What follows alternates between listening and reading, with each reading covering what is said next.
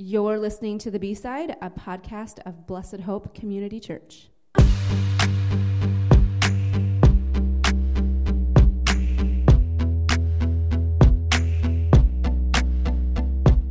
Hey, this is your host, Malia, as usual, and today we have kind of a fun episode. I'm here with Pastor Matt. Hi. If people could just see your face. I'm just excited to be here, okay? Hello. You're always excited. I am excited. I'm super excited. Yes. We have a special guest today. We have Bethany Gates. Hello. I almost called you by your maiden name. Oh, you know, people still do that. How long do you have to be married? Which is with weird a because I different didn't know you before. Right. So I don't I'm know. not sure. So here's the question, too. Like, every once in a while, I forget that I can't put your name in my email line and have your email address pop up because it's in there as Judah and Bethany. So if I just put Bethany, it doesn't work. Nothing pops up. Yeah. But something pops up. Bethany Close at Vinton Eagle. Like, oh, that's an old. what is that? Like, address. apparently Yeah. I need to clean up some old. That predates me from I don't know how long. Yeah. So, I did advertising briefly when Mom and Dad were doing the Eagle. Okay, well there you go. Yeah, so I forgot about that I have an email. address. I mean, I send you really important emails at Bethany Close at Vinton Email. I never get them. Okay, fair enough. That's going to be the new one we send people to when they have a complaint. Bethany Close at Vinton Eagle. There you go. I like it. Oh man, I wonder if anyone even checks that anymore. It's probably just gone. Oh, I'm sure. Yeah. I'm sure if I used it, it would just probably send it right back to me. But, Yeah, you'll have to try it sometime. Yeah. Yes. Well, Bethany, for people that maybe don't know you as well, can you kind of just give us a little background about who you are, how long you've been coming to Blessed Hope? Sure. So I've been coming to Blessed Hope for 13 years, and I can remember that because that's how long we've been married. We started coming to Blessed Hope when we were still meeting at the cottage, and we started coming because every Sunday morning my mom would text me and be like, "Why aren't you at church today?" And eventually the excuse that I just wanted to sleep in doesn't cut it. So we started coming to Blessed Hope. I mean, who wants to justify yourself to your mother every Sunday? Like, I just didn't want to come hear about God. So we started coming to Blessed Hope 13 years ago. I'm married to Judah. He does come to church with me, but you hardly ever see him because he's usually upstairs. So he does sound stuff here at the church. We have 4 daughters, ages 3 through 11. We homeschool them. Here at the church, I'm on the worship team. I'm on the adult discipleship team. And then along with all of that, I am a midwife. So I work with moms who are planning to have their babies at home. So that's what I do to keep And maybe busy. share your new role. Oh, yes. I was appointed to fill Nathan Hessen's spot on the Vinton City Council. So I'm really excited about that. That's been on my bucket list for years. Awesome. So I'm really happy to be doing that. Yeah. Good deal. So today we are going to be kind of working back through a little bit the text that we were in this past Sunday. So I'm not going to read it to you, but if for some reason you weren't here on Sunday, it was chapter 11 of 1 Corinthians, the first part of it, verses 2 through 16.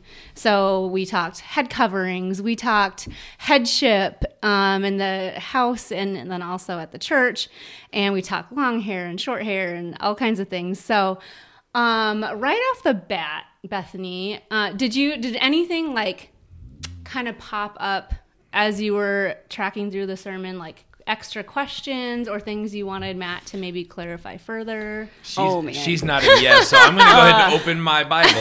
Yes. So with this 1 Corinthians series, I'm really enjoying going through and reading through the passage multiple times. So knowing we were doing this podcast, I've been reading through it a lot.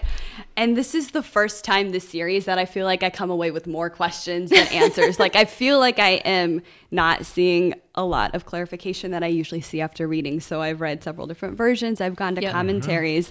And I feel like this is a terrible passage to read and try to just be like, oh yeah, this makes sense. And some of it probably has to do with just a varied history with churches I've attended. And so I attended a Mennonite church who used this passage to say women literally needed to wear a physical head covering. Sure. And then churches who use this to mean that women were just subpar to men. And I feel like that when we're talking about headship, I feel like there are passages in the Bible that are much clearer than this one is.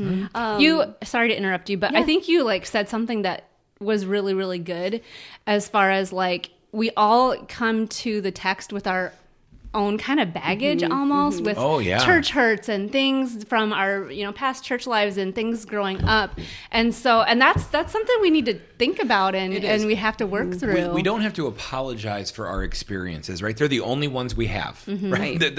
Our experiences, that's all we've got, but we do have to recognize that they color. Yep. Positively or negatively. We all have biases. They color the way we do see and process through things. Absolutely. For sure. Yeah. And I've always been a complementarist. Is that an appropriate way to use that word? Sure. I feel like the more that I study this passage and the more I study the Bible, I feel like I'm not as confidently a complementarianist anymore. Sure. I am, but I'm still just like trying to figure out what this actually looks like, because we see throughout the Bible, like there are women in leadership roles, and contrasting that with New Testament and some of what Paul says just makes it seem a little more confusing. When I read this passage, I'm really reminded of the part where we talk about how we're all members of the same body, just with different roles. Like all of the talk about the head of every man is Christ, the head of a wife is her husband, and then throwing in there the head of Christ is God. That is what made me write down that correlation. Like it just is a reminder that we all are members of the same body. And I think that wherever we go with this conversation, we have to remember that, because sometimes I think we use the Bible to suggest that whether you're a man or a woman, like your role is just not as important. So even with a chain of command, essentially, like we all still have our roles there.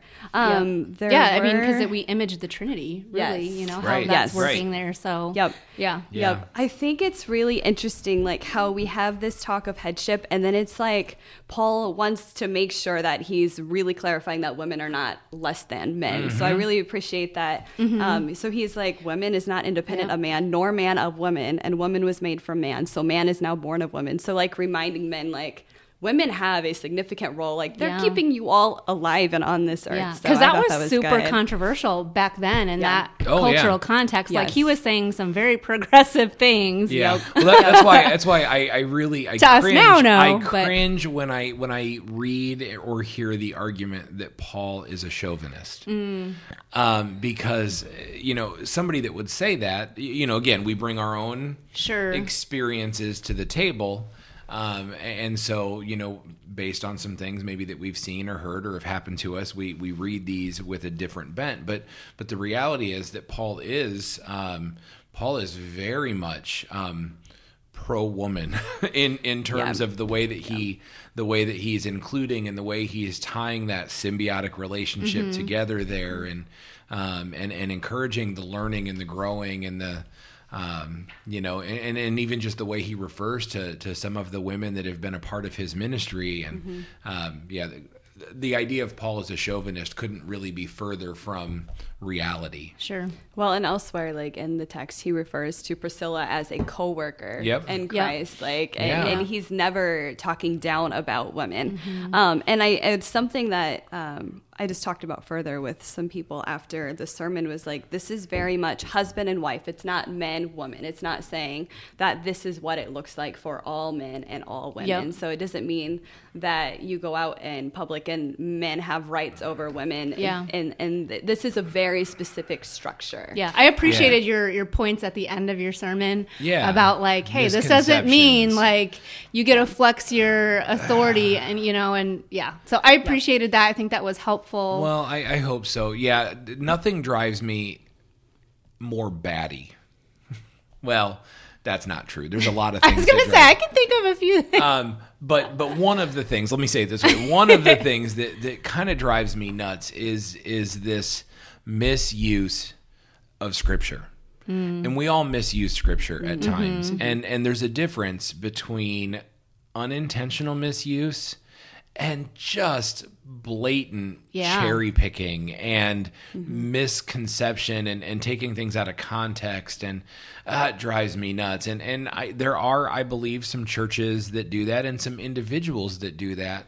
Bethany, like you were saying, with the intention of keeping women, I mean, they can't see me, but I'm using air quotes here. So keeping women in their place, right? Like I think there's people that try to do that. And even when it comes to not church things, just in general, like back when, we don't need to talk politics, but back when Hillary Clinton was running for president, right? That was one of the religious arguments I heard was, well, you can't vote for her because women aren't supposed to. Like, time out. Boy. Like, where are you going to find that for me in Scripture? Well, they didn't read the Old Testament. They didn't read about Deborah. They didn't. Like I mean, there's just not a it's just a misunderstanding, and I hope it's unintentional. But sometimes I believe it's intentional. Like, we know we're out of context. We just want to prove a point.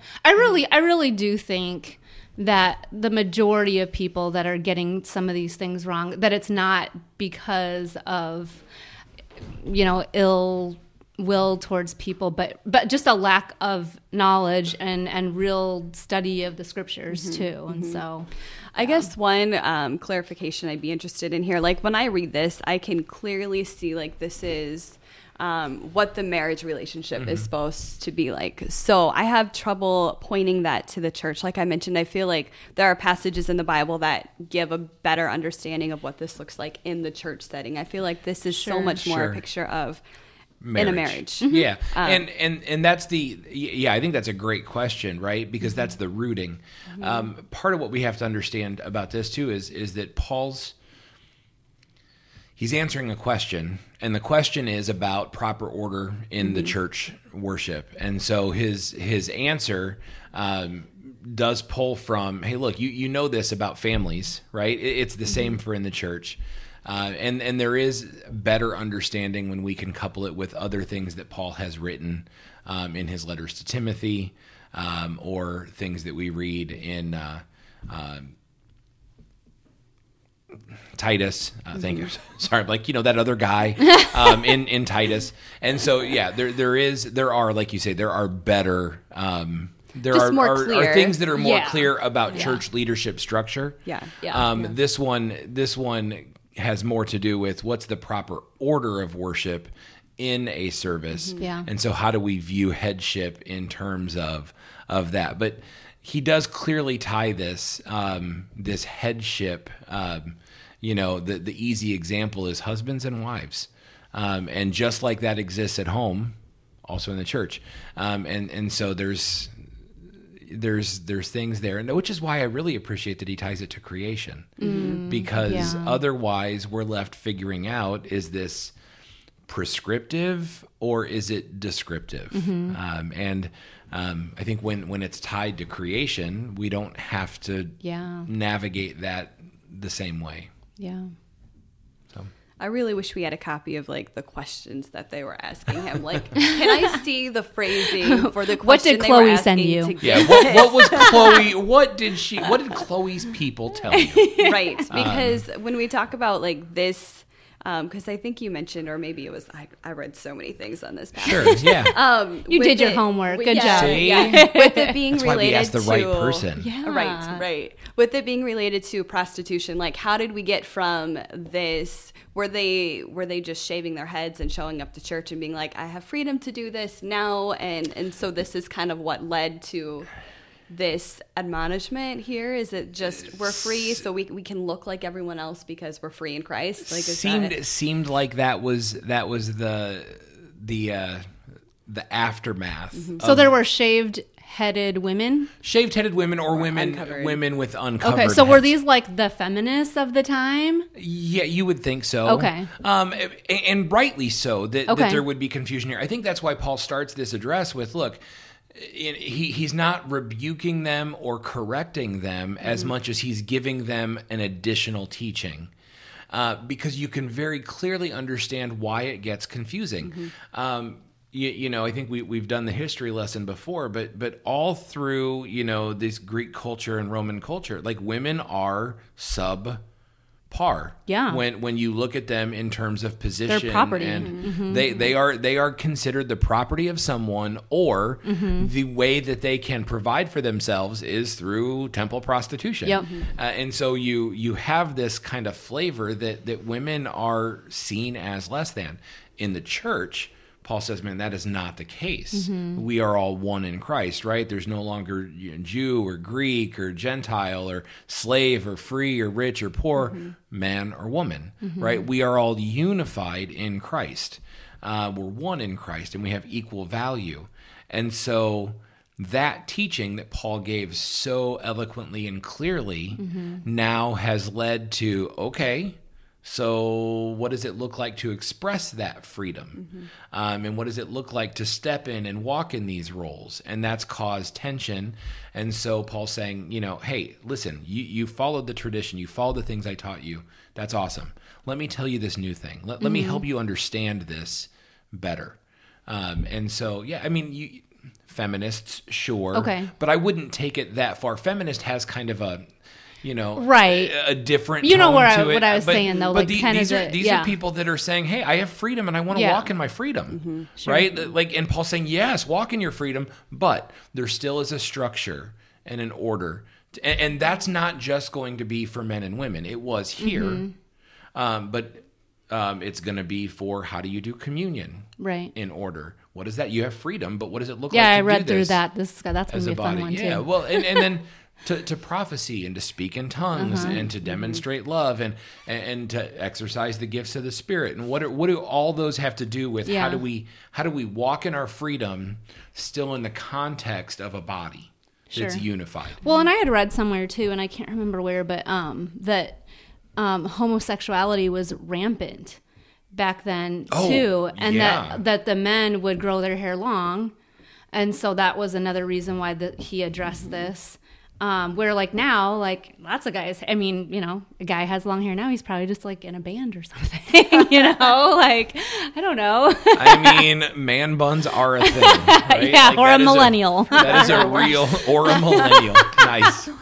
Well, yeah, I've heard this passage taught on to relate to like women clearly dressing as a woman and men clearly dressing as a man. And sometimes, that's such a hard topic to present on, because sometimes you come away with, well, if you're not wearing makeup and dressing in a dress, then you're not feminine enough. Yeah, and if you're like growing long hair as a man and not growing a beard, like it's just, this is just a hard And people will passage. teach on that. And so there are some churches where, women, you are to wear a skirt or a dress. I shouldn't say skirt, right? Because it has to be at least below your knees, and but they will provide these rules. Pants aren't okay, and the skirts have to be denim to the floor.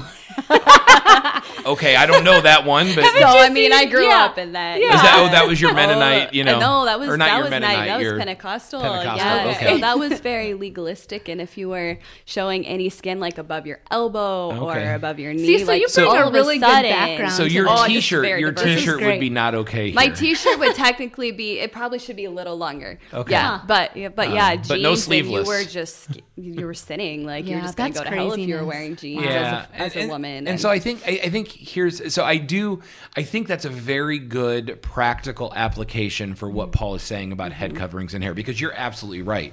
Like there were things that people say, hey, in freedom, I can do these, and Paul's saying, yeah, you're right, you have freedom, but that's not proper in the context of the body, and so it is a good practical application for us to say our culture is different.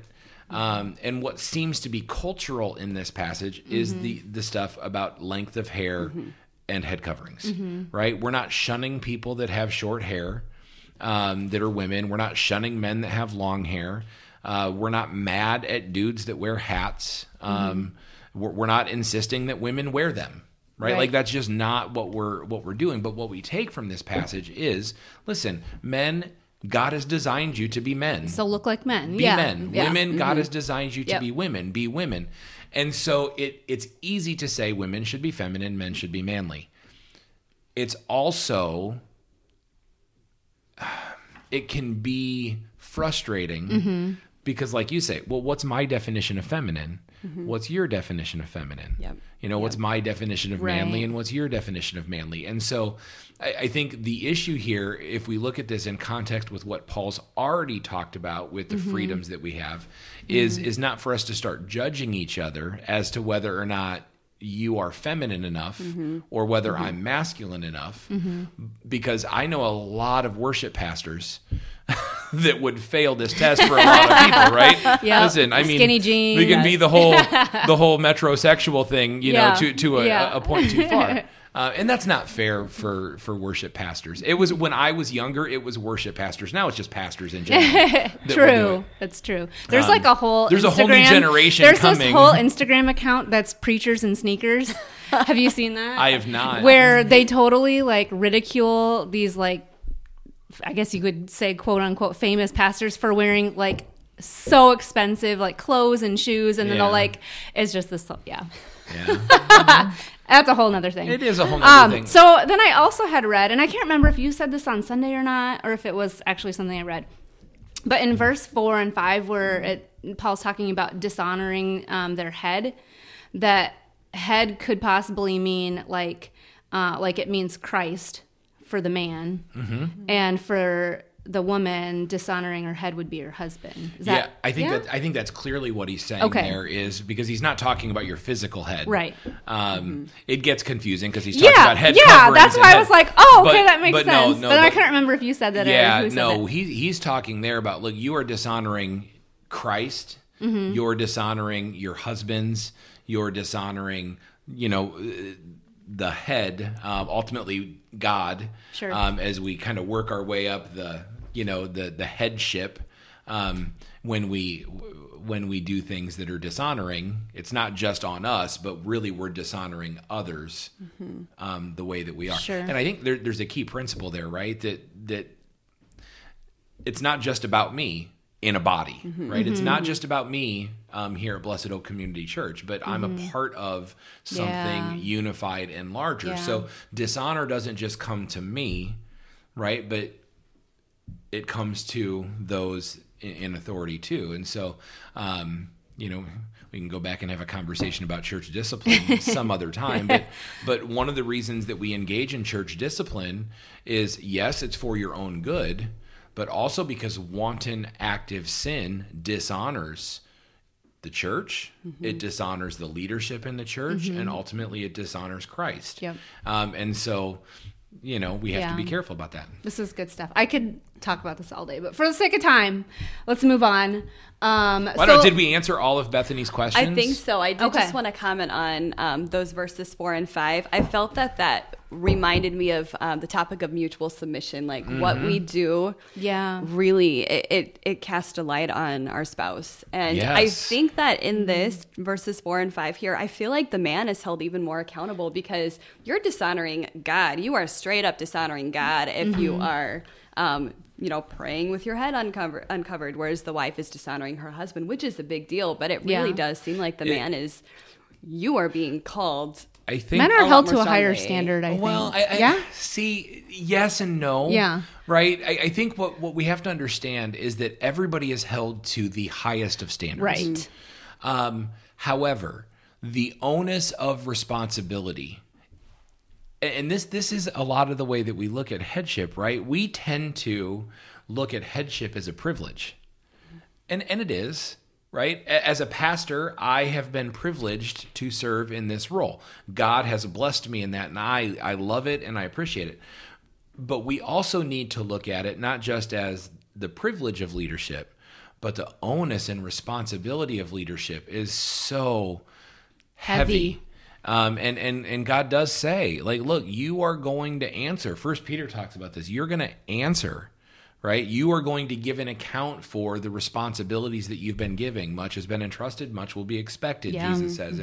And so there is, you're right, there is a lot there, and it is this mutual submissive thing. I love that. You go back to Ephesians 5. I mean, it makes a lot more sense to me. So Yeah. like reading this, Yeah. I feel like I have to jump back a little bit. Oh, yeah. Because it makes more sense if I tie it in with other things I know of the Bible. But that was the first thought when I read that, was like, it's really about how are we honoring one another. Yes, well, which is I think another reason why Paul comes back there at the end, right? When he says, "Look, you're not separate from each other." Yes, women came from men.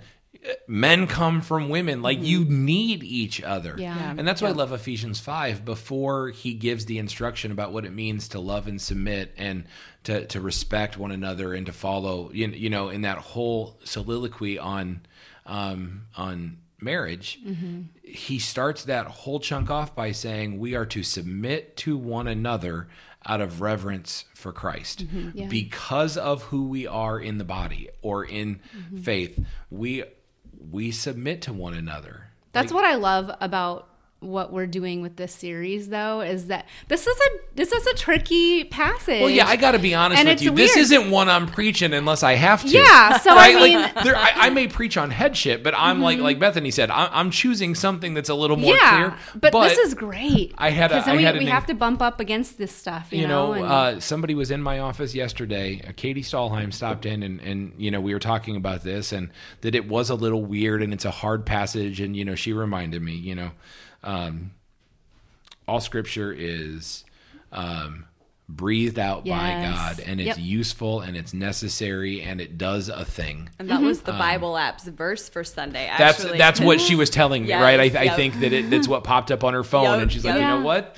That's a good reminder, and she had it, and then Yeah. she passed it on to me, and it's true. This That's good. is hard, Yeah. but it's necessary. Yeah, I think that just anytime we bump into any verses that talk about authority and submitting, that we Yeah. just as a society and a culture just have problems with it because we live in such an Yeah. anti-authoritative society. Well, and we've had a rough history with it, like especially Yeah. women in general, and even Yeah. now women across the world are subjected and Yeah. treated Yes. poorly And- often. So and it's frankly, men in authority have done it's a church podcast, have done a crap job. Like filter, have done a crap job yeah. of leading You're welcome, in a Allie way. Right. Have done a bad job of leading in a way that is Christ-like. Right? Like, I mean, that is the whole thing, right? We Yeah. are to lead. And it looks like love. It just is not Yeah. this thing that we do. Yeah. And sin is what it is, and it sucks, and it's terrible, and it is for us. But you know what? Obviously, they were dealing with the very same thing Yeah. then. It's just then, as a culture, we weren't calling it out. Only the church was calling it out. And you would think, you would hope that the church should have outpaced culture in this leaps and bounds. The problem is the church has not outpaced culture in this. The church looks like the culture when it comes to this. So the abuse that happens out there, it happens here too. Yeah. The misogyny that happens out there, it happens in here too. Like, all of it is mirrored in the church when the church should be outpacing it. And that's why this gets so confusing and frustrating, because if leadership and men as the head would be doing what they are supposed to be doing, it wouldn't be the concern and the struggle that it is. Yeah. And we have done, I think it's fair to say, a poor job. Yeah. All right. So we've got two more things we want to cover. So if you are still with us, we appreciate you. Where would you have gone?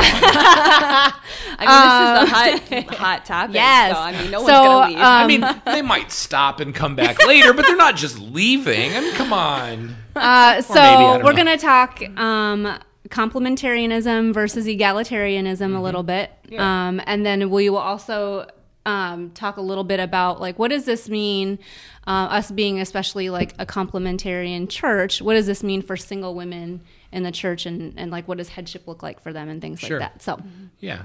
Matt, Yeah. Tell us So the which difference. one do you want to start Tell us with? the difference between complementarianism and okay. egalitarianism. So complementarianism and egalitarianism. I want to start First, they're hard words to say. Right. Sure. I want to start by saying this. We can get to both through Scripture. Yep. It's a second rank. This is thing. Yeah. not a first order doctrine. This is what the elders refer to as the open hand doctrine. And so we have a bent as a church, right? And that's necessary for churches to bend one way or the other because they have to make decisions about these things. But I say up front, we are a complementarian church. I said that on Sunday. We've said that before.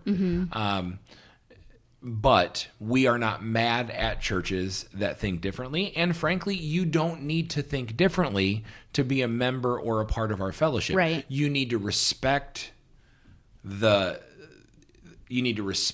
teaching of the church in this, but you don't need to sign off on it as much as you need to follow it because this is a secondary thing.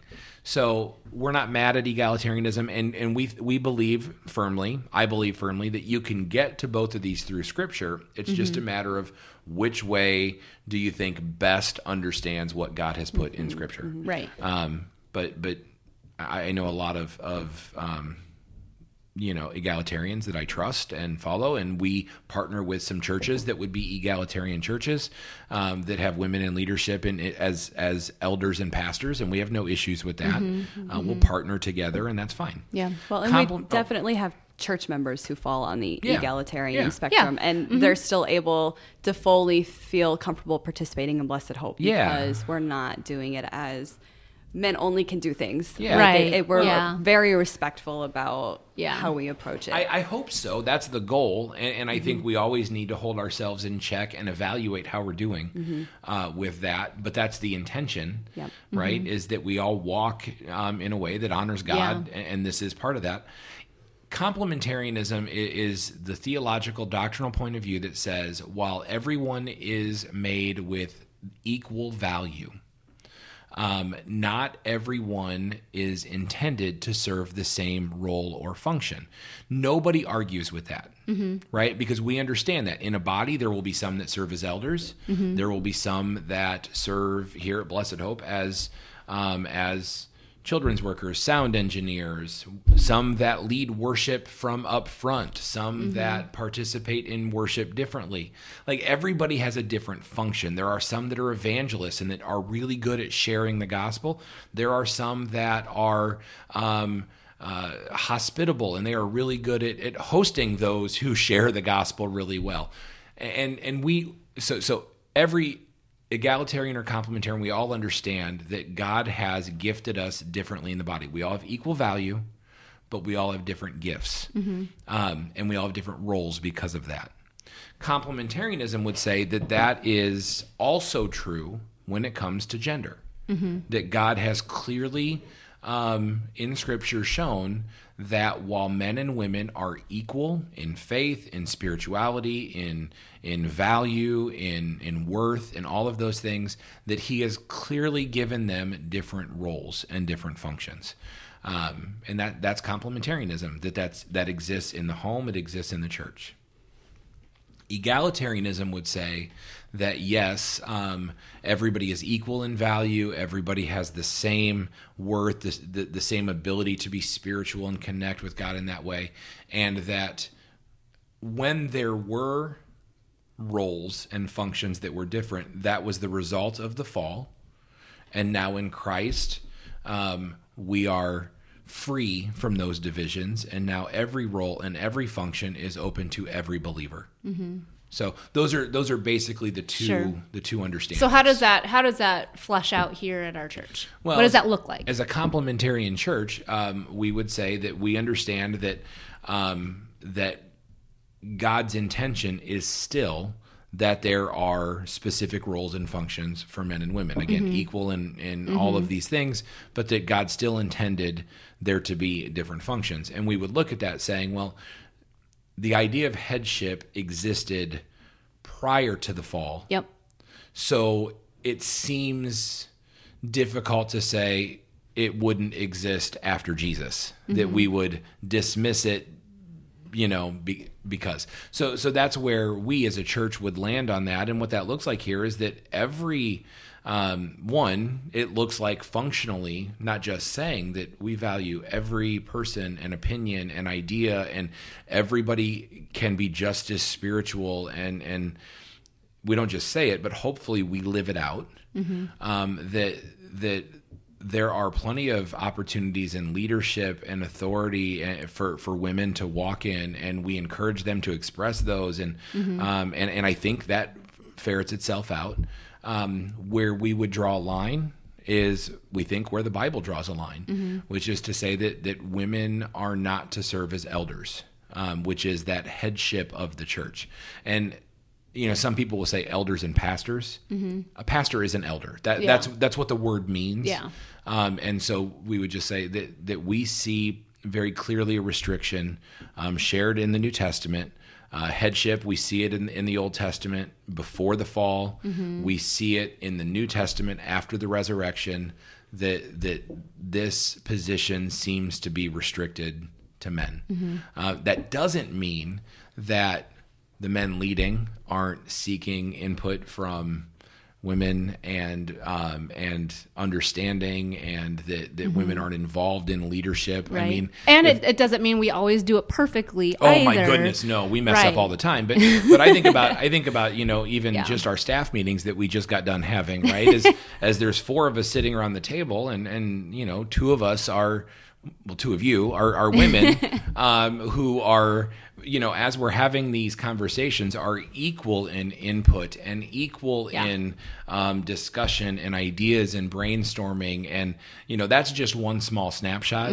Bethany's leading our adult discipleship team. That's the team that's in charge of the discipleship that our church gets. It's under the oversight of the elders, but she's leading that and has the authority in that group to do those things. And so that's how it plays out here. Yeah, she's kind of like, our ministry team leaders are kind of the equivalent of like deacons, deaconesses.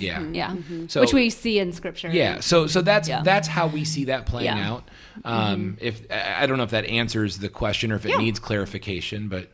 Yeah, and I think it's important how we talk about it too, because sometimes churches are like, well, women are not allowed to do this. Like the focus is on what women can't do. On the restriction. Oh, sure. So then it makes women feel like they aren't allowed to do anything because all they hear is, you can't do this. And we should really be seeking women out for the other roles in the church. I mean, and I think it's probably a Jen Wilkin thing who talking about permission. You knew she was going to come up. Listen, I'm not mad at Jen Wilkin. I enjoy Jen Wilkin, and actually, I will sit under Jen Wilkin's teaching. There's no restriction, right? I was just joking. No, I know, but I was just waiting for a snide comment about Jen Wilkin. I've been told this before, right? I've known people that wouldn't go to a Right Now conference because they're women. Because teachers. there are women addressing men from a teaching role. I'm like that. And again, I think that's such a misunderstanding of what Scripture actually says. Yeah, I'm sorry, I cut you off. That's what a lot of complementarianism churches still operate under, like a woman teaching anyone other than a child, unless it's like, because one of the churches I went to was a Baptist church, and the pastor's wife taught the teen girls, but for her to ever teach teen boys, like they would never have like a joint class, and she would never be allowed to teach that because she could only teach women at that age. So I think I actually did look to see if Jen Wilkin had done anything on this passage, and she hadn't. I was disappointed because I know she's a complementarian as well. But I think it's just important how we talk about women, because if we're just saying, well, you're not allowed to do this, you're not allowed to do that, we make it seem like we don't want them involved anywhere. And at Blessed Hope, I feel like most of our teams are led by women. There's a lot of leadership happening in our church with women, and it's important. It's awesome. You're a woman and you're on staff. You have Shauna, who's a woman, and she's on staff as the youth leader. I just think it's important that we let women know that they're welcome, and that they're valued and needed. I mean, no offense to the elders, but I think you guys benefit from female input. All the time. And I can tell you this. There are times where some of the very clear mistakes that we've made, because we make mistakes all the time, right? Not in intention, but in action. Sure. Right? Like our, just like oversight of things, or just like, man, when we make those mistakes, oftentimes it's because we didn't stop and seek input. Sure. The way that we should have from a variety of people, including from a female perspective. Yeah. And so, yes, I mean, we do benefit from that greatly.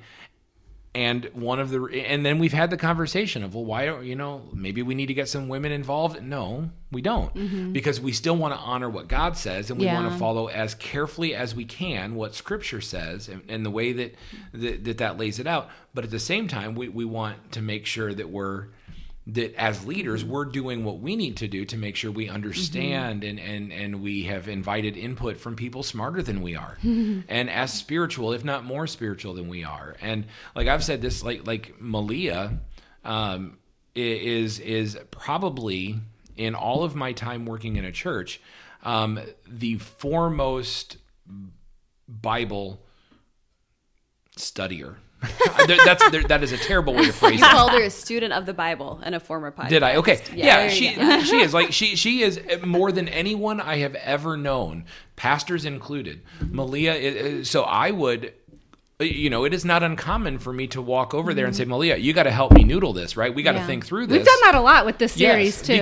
Because I trust that she's reading and she's listening and she's in the Word and she's that God is in her and the Holy Spirit is powerful in her. Like, I got no issues going in there and saying, now, I do think God puts a restriction on saying, hey, Malia, why don't you just preach this text? Yeah, no thanks. I'm out. But it would be foolish of me not to seek that out and to incorporate that, and also foolish not to give credit for that or to, to hold that back. So, I mean, I think... Well, and I will say, not so that it doesn't sound like I'm like this always studying in the Word kind of thing. I didn't mean it. She's terrible. But, I mean... The reason why I'm like so hardcore into it is because it has changed my heart. Yeah. And then I've gotten, that's not the proper way to say it, but I've been able to watch that change happen in other women in small group. And that has just been such a delight and a joy to see. Yeah, it's so cool. There is no substitute when it comes to transformation. Yeah. Over the Word of God. You can listen to preaching. You can show up here on Sunday and hear David and I.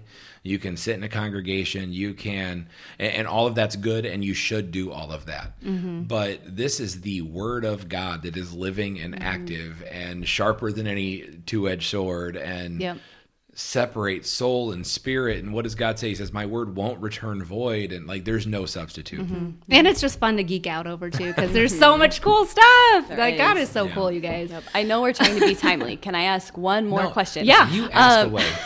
So when we look at the Bible and we see Deborah, who was a judge, we see Huldah, is that how you say it in 2 Kings? She was the prophetess that they went say it with confidence and nobody will argue. That's right. I forgot that. How do we bring that together in our minds, that we have a female who is a judge who was over all of Israel? We have these prophetesses who were given great authority. How do we bring that together with the complementarian view? Mm-hmm. Because you could look at that and it would seem like they were in a position of headship over a church or a people. So how do we bring that together with what we see with Paul's teachings? Yeah. So I think one, we have to be careful of Old Testament, New Testament transfer in terms of roles and positions, especially in the nation of Israel, how that works, because the church in Israel aren't they were the jacked same. Up, right? They were jacked up. And two, I think there's a very clear principle there, and then we can get into the specifics. The clear principle is, listen, God is not going to throw away his plans. And where men abdicate their role, he will empower somebody else to fill the role. And I think with Deborah, you see a perfect example of that, right? God instructed her to go and get Barak. And Barak abdicated his role to its fullness And so God was like, fine, then you know what I'm going to do in this thing. And this is the answer is almost in. And a woman's going to get credit. Yeah. Which but that almost goes with the complementarian position, right? Because God made it the point to point that out. Like, okay, this is abnormal, right? It's abnormal that you're not stepping into this role. So because you're not, I'm going to do something weird, and I'm going to give her all of the credit and all of the glory from this. Well, that makes sense because you see that with JL. Like, it was her husband and her family members who were not taking care of her or other women. So she's like, okay, I guess I have to do it. And she shouldn't have had to, but it was her. And I think we And see it was that. brutal. I think we see But it that was in the awesome. church today. Yeah. Right. Yeah. And so I've again, you hate to harp on this, but I've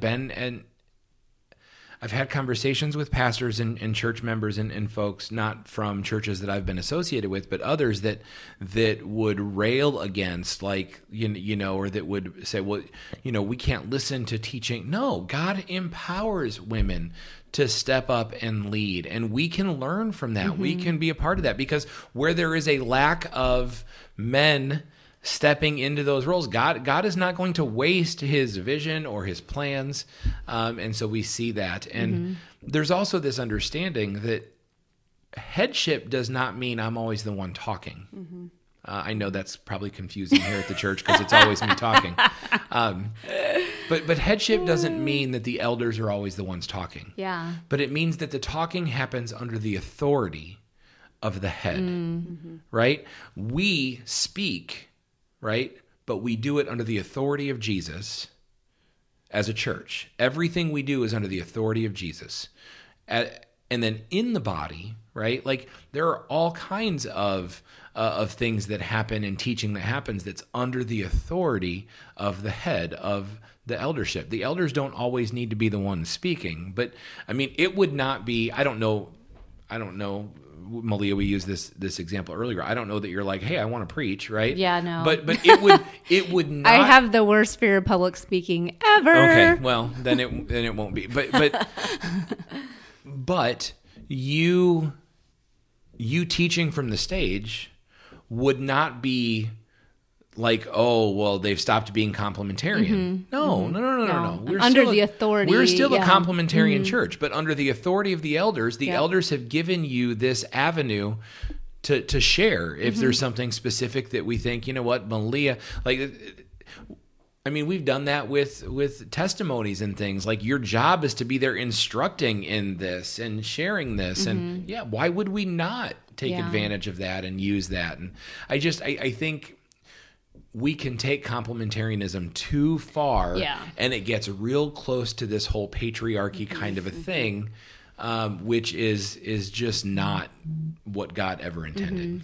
Well, so I don't know if that answered your question about Deborah Brock. It did. I thought that was really good, and I really appreciate Blessed Hope, because this has been a topic for the last few years, just with like the Me Too movement and everything. Oh, yeah. So just talking with other Christian women about their experiences in the church, because there was one friend that I was like, you know, I can go stop in and see Pastor Matt and never feel like it's a problem for that, but for her, she has to go through her husband. Her husband has to be part of the conversation. Like, it's just, otherwise it looks like she's trying to lead the pastor astray. And That's it's just, interesting. but I mean, it's it. how some churches, but it was beyond like even accountability. It was just that you are a woman and you're just a temptress and you're just automatically all around bad. Not to say that it doesn't happen. I mean, both men and women in the church sometimes are stupid. Right. Yes. But it was just their church as a culture. This is how they do things. Yes. I would hate that. Right. Oh my gosh. Honestly, Because I have lots of questions all the time. But I'll tell you what, I get it because we do live in a world that is so litigious. Sure. Right? Sure. Not even because I'm worried about myself, but there are times like to be honest, like, we always have to process through, are we being above reproach? Yeah. And so there are times when I'll never send somebody away if they stop in. But there are times when I'll say, hey, I've got a counseling appointment. Is somebody else going to be in the building? Yeah. Right? Because it's like, you know what? I just, from an above reproach kind of perspective, I don't need you in the room with me, but is somebody else in the building? I want to be. And I think that's good. And that's fair, but and that's right. You can see how these things get Pharisaical so easy, right? Because you set up these guidelines to be a help, and all of a sudden the guidelines become the most important driving factor. And so it's like, oh, Bethany, I'd love to talk to you. When you get Judah, you guys come on back. Like, no, time out. Like, that's not necessary.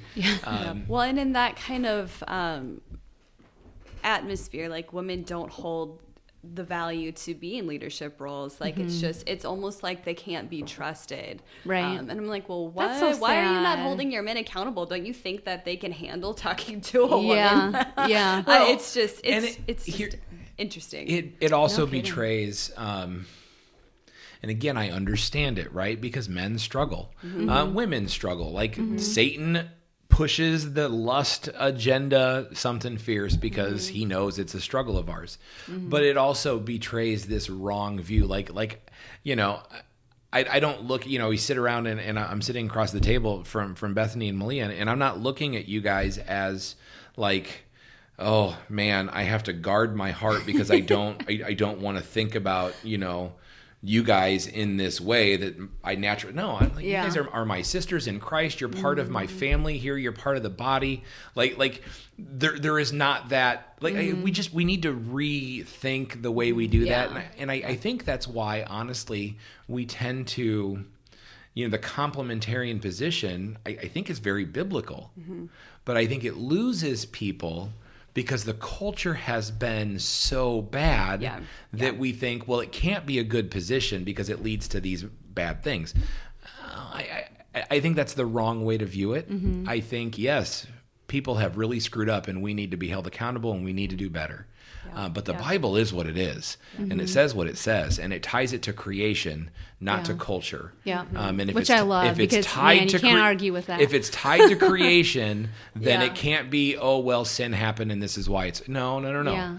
It's here, way back in God's good design from the very beginning. And so... we have to wrestle with that. But I get the desire to just push it aside because the church has been full of people acting in a wrong way, and that's hard. So let's switch gears just a little bit here quick and talk about all the single ladies. It was bound to happen. Do you like that? I do. I kind of I'm embarrassed that I know that is a song. I don't know who sings it. Listen, and I don't know. I like Beyonce. Is it Beyonce? Yes. Okay. And I mean, she's good to listen to when you're running. She's got some good Matt jams. knows all about that.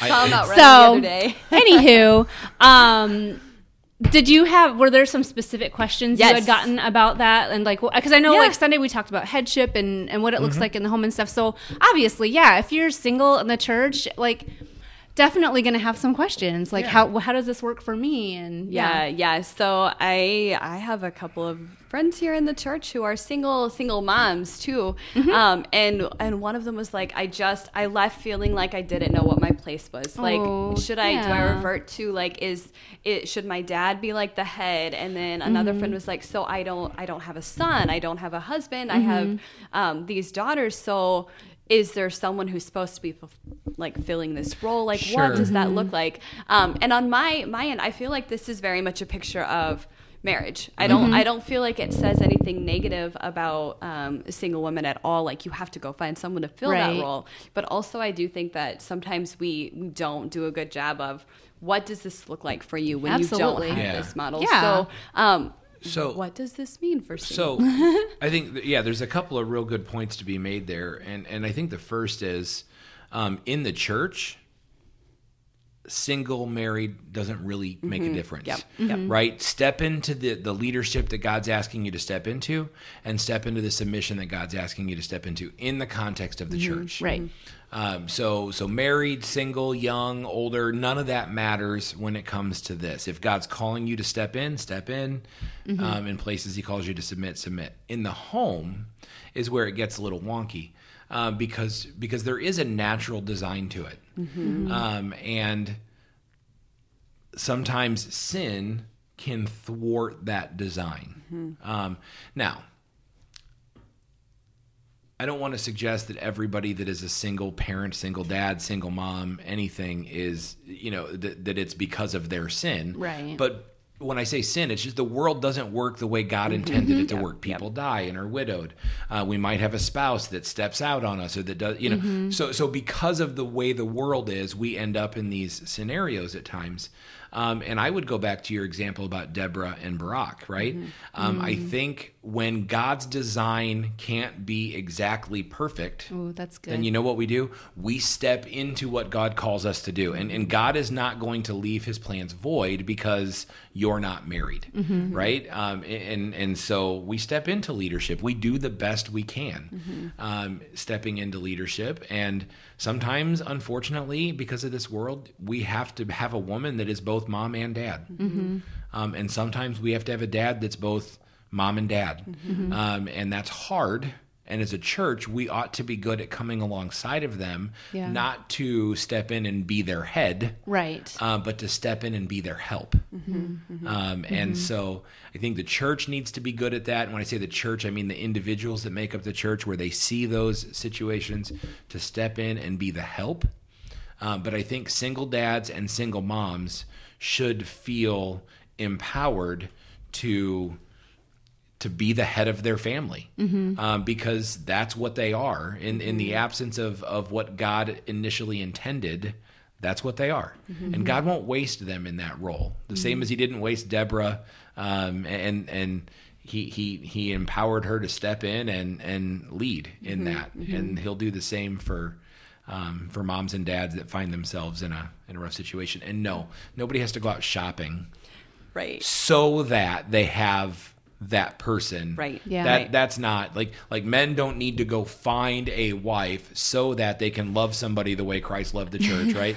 Women don't need to go find a husband so they can respect somebody and have a head over. That's I think a stretch.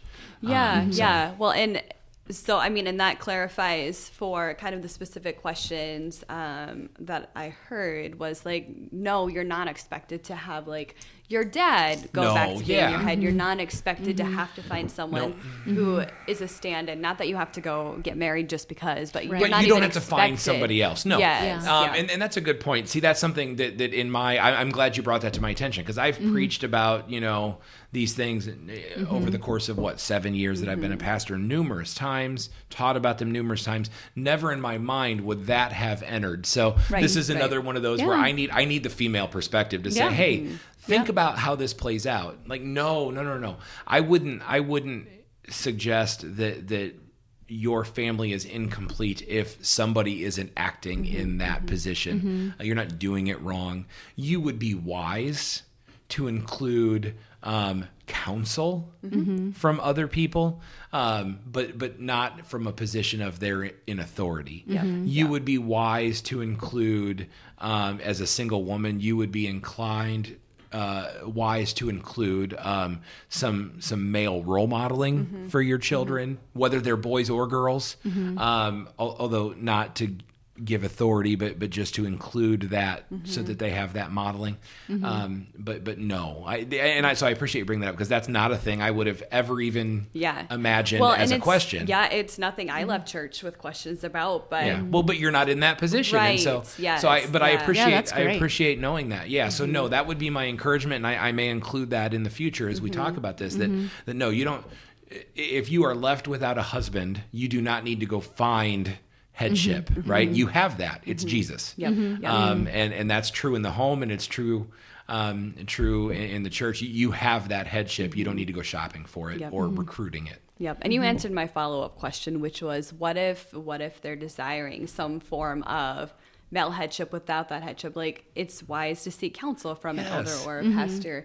And let's be honest, no man is going to go to a single woman and be like, hey, it's appropriate for me to be in charge here. So, I hope not. That is a bad idea. Right. But because of that, like a single woman she will have to take initiative, honestly, to seek that out, seek that counsel out, just because of the culture. And it's not appropriate for a man to be like, I'm going to fill this role. No, so there does need to be some initiative. Yes. And that's where couple friends. Yeah.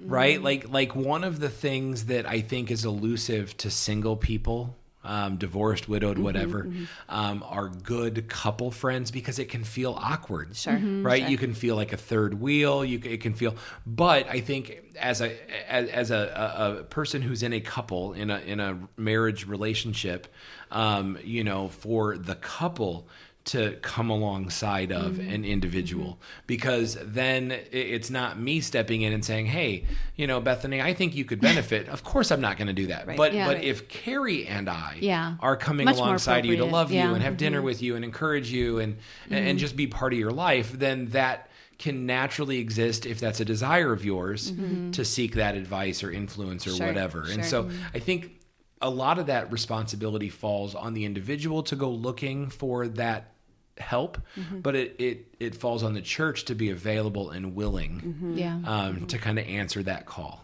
Well, and that's even just good input for those of us who are married, who do have friends who are single, just an encouragement, because I'm often like, hey, let's go do a girls' night or something, but the thought never crossed my mind, like it wouldn't be weird. Bring your kids over. Let's dinner. all sit down together.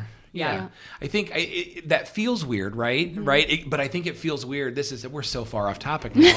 And is that really shocking to anyone who's listening? We might have to split this podcast into part 1, part 2. I mean, there's a lot of topics we can branch off of. Right. Here, really. But you know what I think that goes back to a large degree? It goes back to that wrong way that we assume men see women. Sure. Yeah. Right. True. And so it's like, well, no, I'm going to keep my husband away from that. Like because I don't, it's this, well, that's weird. No, it's not though. It's not weird for men and women to have relationships, especially within the body of Christ. It's not weird.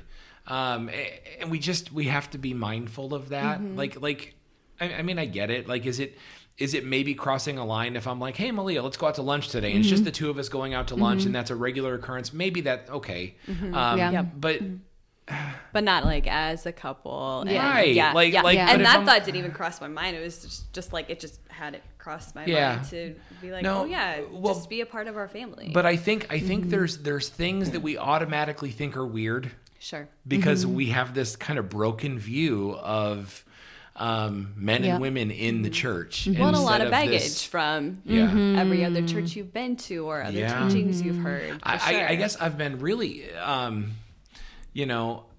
I grew up in a church, a very hyper-conservative Southern Baptist church that the women had no voice or authority except for teaching kids. But it was such a small church that you wouldn't have had any. I mean, like there were like 30 people there. But other than that, I all of my church experience has been in churches that kind of function this way. So in a lot of ways, like this feels normal. And when I hear about other things, I'm like, well, that's weird. That's abnormal. So I guess maybe I've been lucky in that way. All right. Well, we kept you long, but I feel like it was a really good conversation. It's totally worth hanging on to the end for. It was. And you know what? I think this was fun with Bethany. We ought to have her back. Yeah. So at some point. Well, I like that. I like to talk though. So I like to talk theology and all right. Well, you know what? I tell you what, you just hold on tight. And any Sunday as you're going through this, you're like, you know what? I got some questions about that. Just pull me for the most controversial ones. Totally. Well, let's see. We're going to get into when we talk about tongues and prophecy, and you come on back. All right. Thanks for listening.